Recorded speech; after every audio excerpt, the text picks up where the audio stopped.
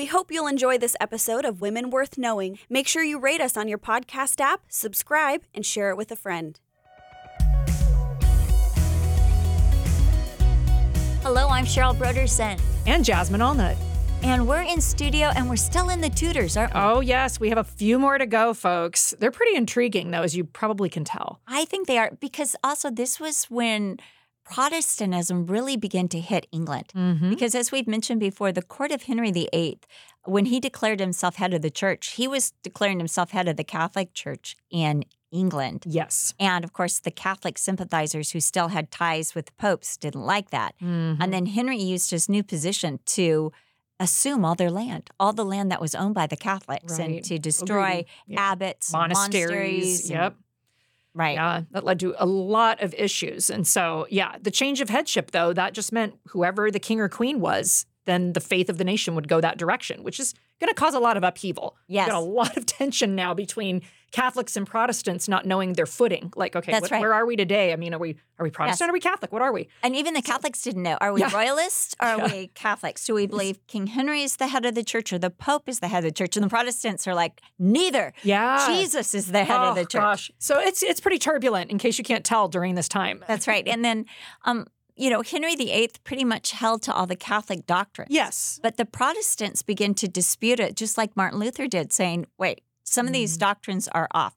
So that's the atmosphere that you have in England during the 1540s. And that brings us to part 2 of Anne Askew. Mm-hmm. So this is a bold woman. She was part of the gentry. Her father was Sir William Askew.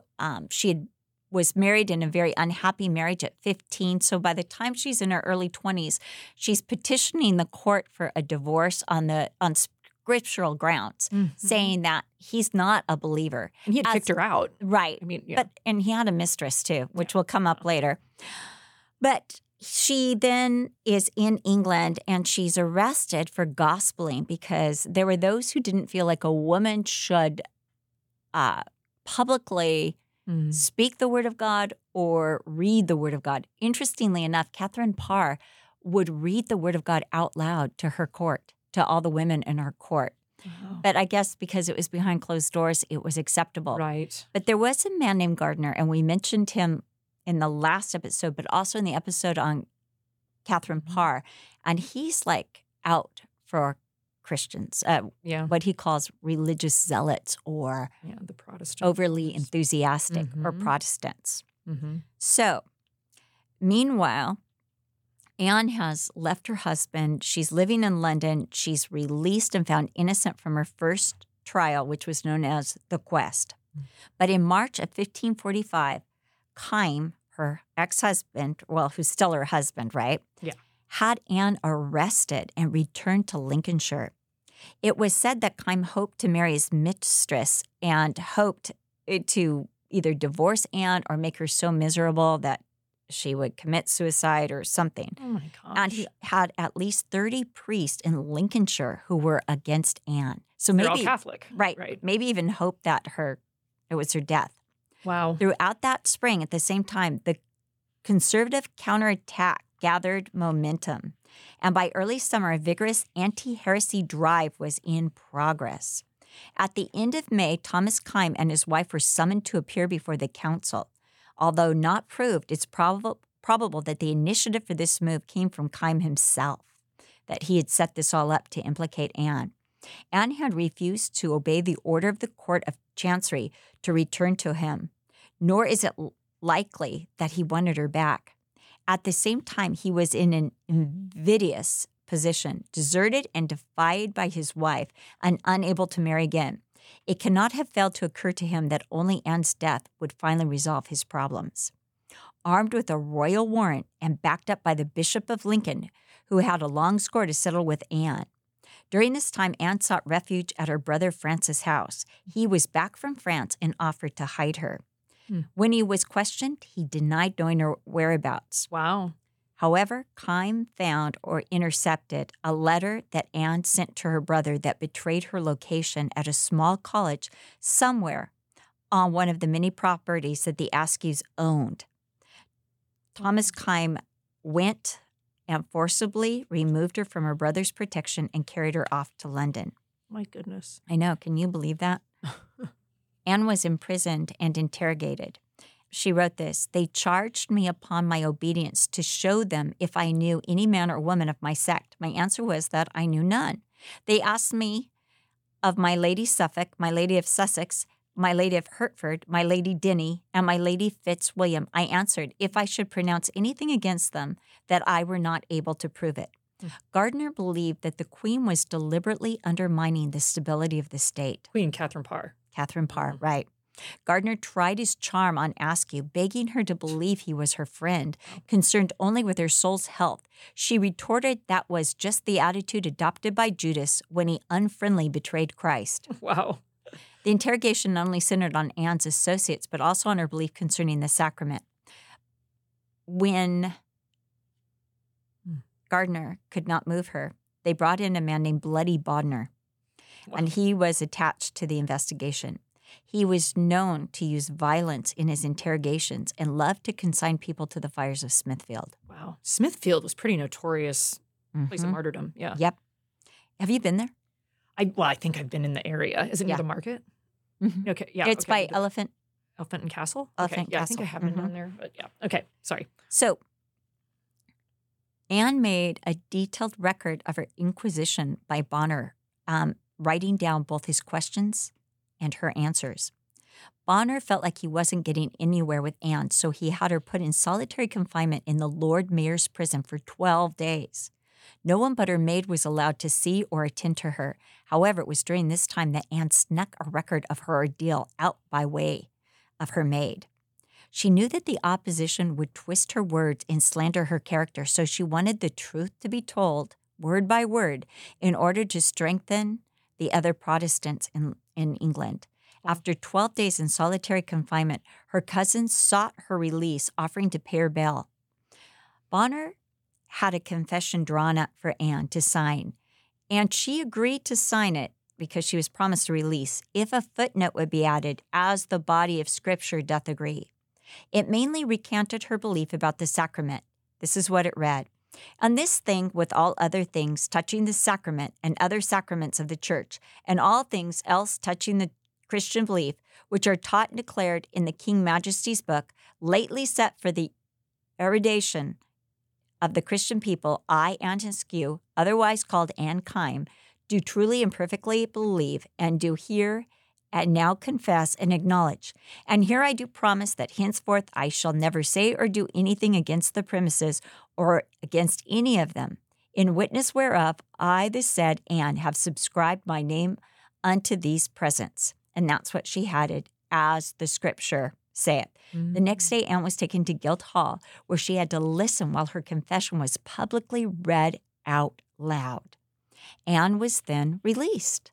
So second one, right? She's released again. Okay. So she decided to leave London, wise, right? Mm-hmm. But was arrested a third time on June 19th, 1546. It was said that during her interrogations, she quoted from at least 19 different books of the Bible. I mean, she knew the Scripture. Wow. Also, during her time in prison, different support was sent to her by men disguised and thought to be servants of Lady Denny. At this time, Anne was resolved that she would die for her faith. After this third arrest, she's like, this is it. No way, yeah. And she's only in her 20s, early 20s. And she's already resolved, like, I'm going to die a martyr. This is the way it's going to go down. I'm not going to deny the Lord. Awesome. And she was really upset about the way her confession was considered a recantation. And she's like, no, I'm not recanting. Right. And so she was really upset about that. That was why she had that added part, like according to the Scripture. She was trying to make it clear, right? That's right. Yeah. That's right.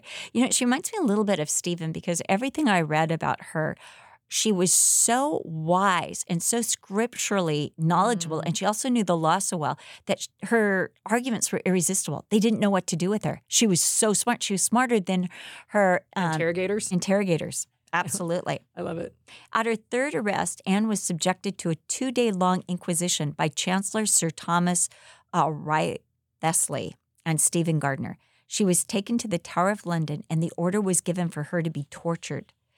This was the first torture concerning a woman ever at the Tower of London. Wow. You know, other women have been in prison, but never tortured. There was a special law against torturing women. Wow. And plus, this is for the gentry, like the gentry and the aristocracy. That's so right. You wouldn't want to disrespect Especially them. the gentry and aristocracy. Right. They removed all her clothes except her shift and placed her on the rack and fastened her wrists and ankles to the rack. Oh, my gosh. They turned the wheel and stretched her body taut until it was 5 inches above the rack. Oh, my gosh. It was said that her screams as well as the snapping of her ligaments could be heard. Ugh. She fainted from the pain, was lowered, then revived, and then she was put back on the rack. Oh, my gosh. Her shoulders and hips were pulled from their sockets, and her knees and elbows were dislocated. Then they repeated the procedure. 3 times altogether, she had this done. The lieutenant of the tower, seeing what was going on, refused to continue the torture and sought a meeting with the king to seek her pardon, which the king actually granted. Whoa. He granted her pardon. She was the only woman in history to be tortured on the rack. Even after a time on the rack, Sir Thomas Wriothesley sat beside her limp body and tried to exact a confession. So at this point, what they want is they want to take Catherine Parr down. Mm-hmm. They want that. And so they figure Anne Askew, she's going to be the weak link, and we're going to do whatever we need to do. And she's like, no, I don't even know her. She's not part of anything. Wow. It was, in fact, illegal to torture any woman on the rack, as well as anyone who had a station above yeoman. Man, yeah, that's... So John Lascelles was in the Tower of London, or in prison at the same time, and he smuggled a note to Anne to encourage her. Anne wrote back, "O friend, most dearly beloved in God, I marvel not a little what should move you to judge me so slender of faith as to fear death, which is the end of all misery. In the Lord I desire you not to believe of me such weakness.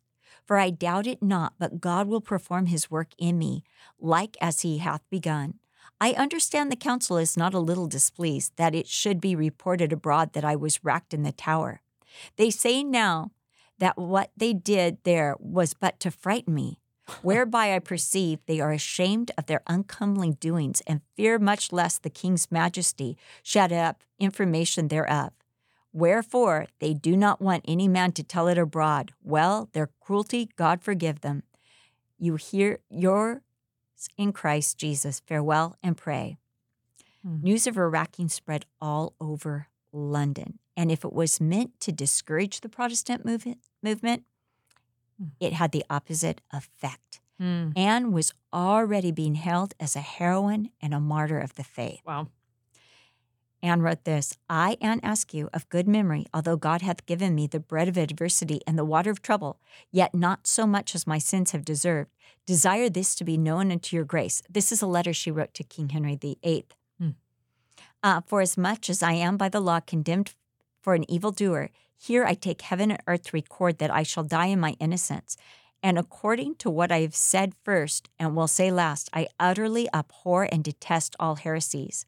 And as concerning the supper of the Lord, I believe so much as Christ hath said therein, which he confirmed with his most blessed blood. I believe so much as he willed me to follow, and I believe so much as the Catholic Church of him doth teach. For I will not forsake the commandment of his holy lips, but what God hath charged me with by his mouth, that I have shut up in my heart, and thus briefly I end for lack of learning." Anne had this letter delivered to the Lord Chancellor with a cover letter asking him to please intercede and give it to King Henry VIII. So she's in... She's still at the tower.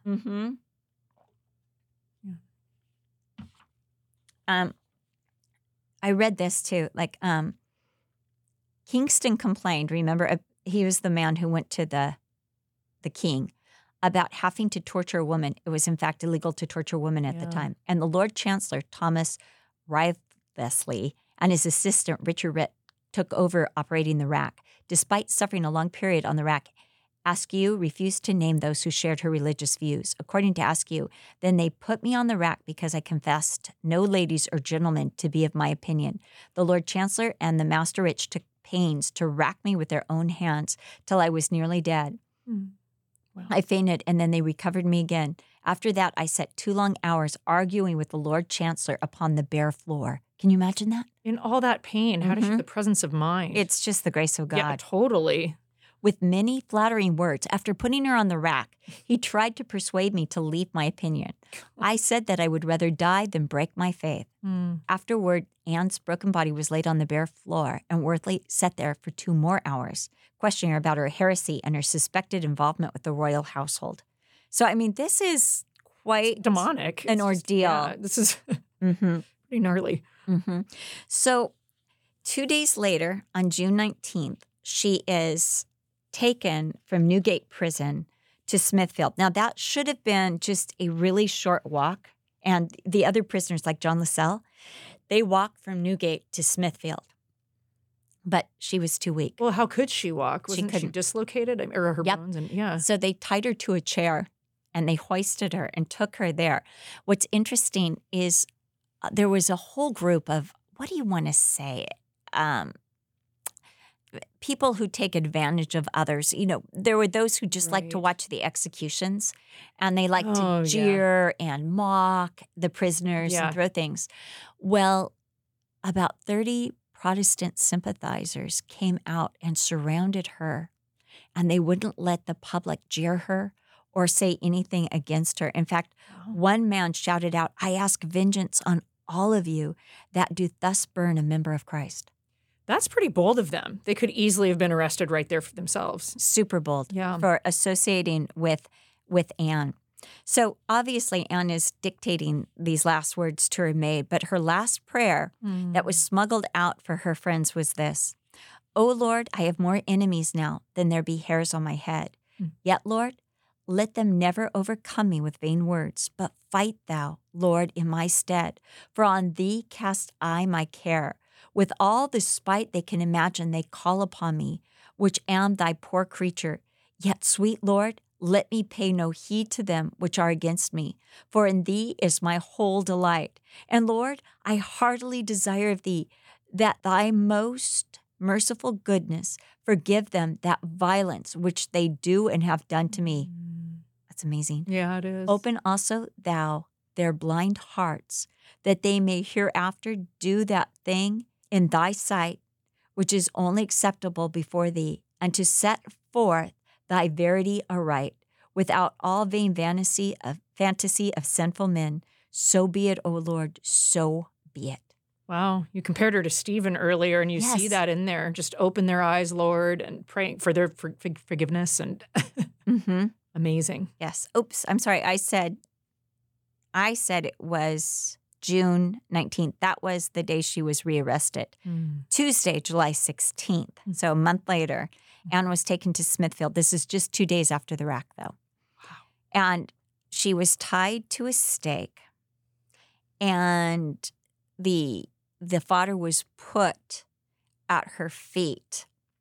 And next to her was the accused, her teacher, John Lascelles, who was a very well-known in those days Protestant preacher. A man named John Russell took mercy on the convicts and tied a little bag of gunpowder around their necks so their deaths would be quick. That would make them explode. Oh, gosh. Yeah, okay. That seems very violent, but that was considered a mercy. Wow. Then Sir Martin Bow cried out, "Fiat justitia," and the executioner put the torch to the tinder beneath the stakes. It is said that Anne did not cry out at all until the flames hit her breast. And then the gunpowder exploded and she died. Anne and the other martyrs were the last to suffer death under the Act of 6 Articles, which of course they misused and misinterpreted. Yeah, clearly. Altogether, there were 31 people who were convicted under those articles and died. That includes Hugh Latimer and Ridley, right? Nicholas Ridley. Was that at Smithfield? I don't think they died under the 6 Articles. I think they died because of the sacrament, but I'm not quite sure. They're still executed. That. Yeah, they died though. I've stood on that spot in Oxford where they died, as I'm sure you have too. But those who saw her execution were impressed by her bravery and reported that she did not scream until the flames reached her chest. Prior to the death, the prisoners were offered one last chance at pardon. Bishop Shaxton mounted the pulpit and began to preach them. His words were in vain. However, Askew listened attentively throughout his discourse. When he spoke anything she considered to be the truth, she audibly expressed agreement. But when he said anything contrary to what she believed Scripture stated, she exclaimed, "There he misseth, and speaketh without the book." She did that from the stake. Oh, my God. Right before she died. I mean, she's like, I'm going to die. I'm going to be with Jesus. I'm going to go for it. Yeah, seriously. I love it. She's heckling him pretty much. Yeah, pretty much. But just, this is not. Yeah, and clarifying to everyone, this isn't Right. true. This isn't true. Wow. Mm-hmm. And it was from what her maid was able to sneak out that the other Protestants compiled all her writings, which John Fox took and put in Fox's Book of Martyrs. Yeah, because was Fox, he was a contemporary, I believe, of these martyrs, Yes. of these martyrs in the 1500s. Yes. And so, and then he went back in church history and recorded all these martyrdoms. early and church. And, There was also in Scotland, remember we talked about the two Margarets, there was also another book that was compiled by a Scot about all the persecutions to the Protestants in Scotland. Thank God for them preserving these, man. Don't you know it? Yeah. Because, these people would try to deny it. I have to say Gardner was later condemned to death under Mary, because he was a royalist, right? Interesting. And so he died. And you just realize, you reap what you sow. Nobody gets away with this kind of evil at all. Yeah, gosh. And the ones that are celebrated or remembered are the ones that took a stand for the word of God, right? He who does the will of God abides forever. That's like right. That verse. Some people got to heaven and some people did not. It's interesting because in reading this, there was so much that I left out, even just her quick-witted answers when she was being interrogated by Bonner, because she remembered, and that was her memory too. She remembered word for word everything that Bonner had asked her, and she remembered her responses. And wow, it is said that she dictated them to her maid, who wrote them down and snuck them out. Brilliant. And gave them to the Protestants who held it and treasured it. Right. Wow. That's pretty amazing. I love it. It's really amazing. And there was only one other woman to die at that time. I think that was Joan Botcher. Was it Joan? There was one other woman that also was tried and died, not connected at the same time, Anne? but it was somebody who knew her. Yeah, because of course they're going to try to discredit. Because what they were doing is they were, Gardner really believed that he had to get rid of what he called the heresy doctrine from England. But it's interesting to me because what happened is they realized they'd gone too far because she was part of the gentry.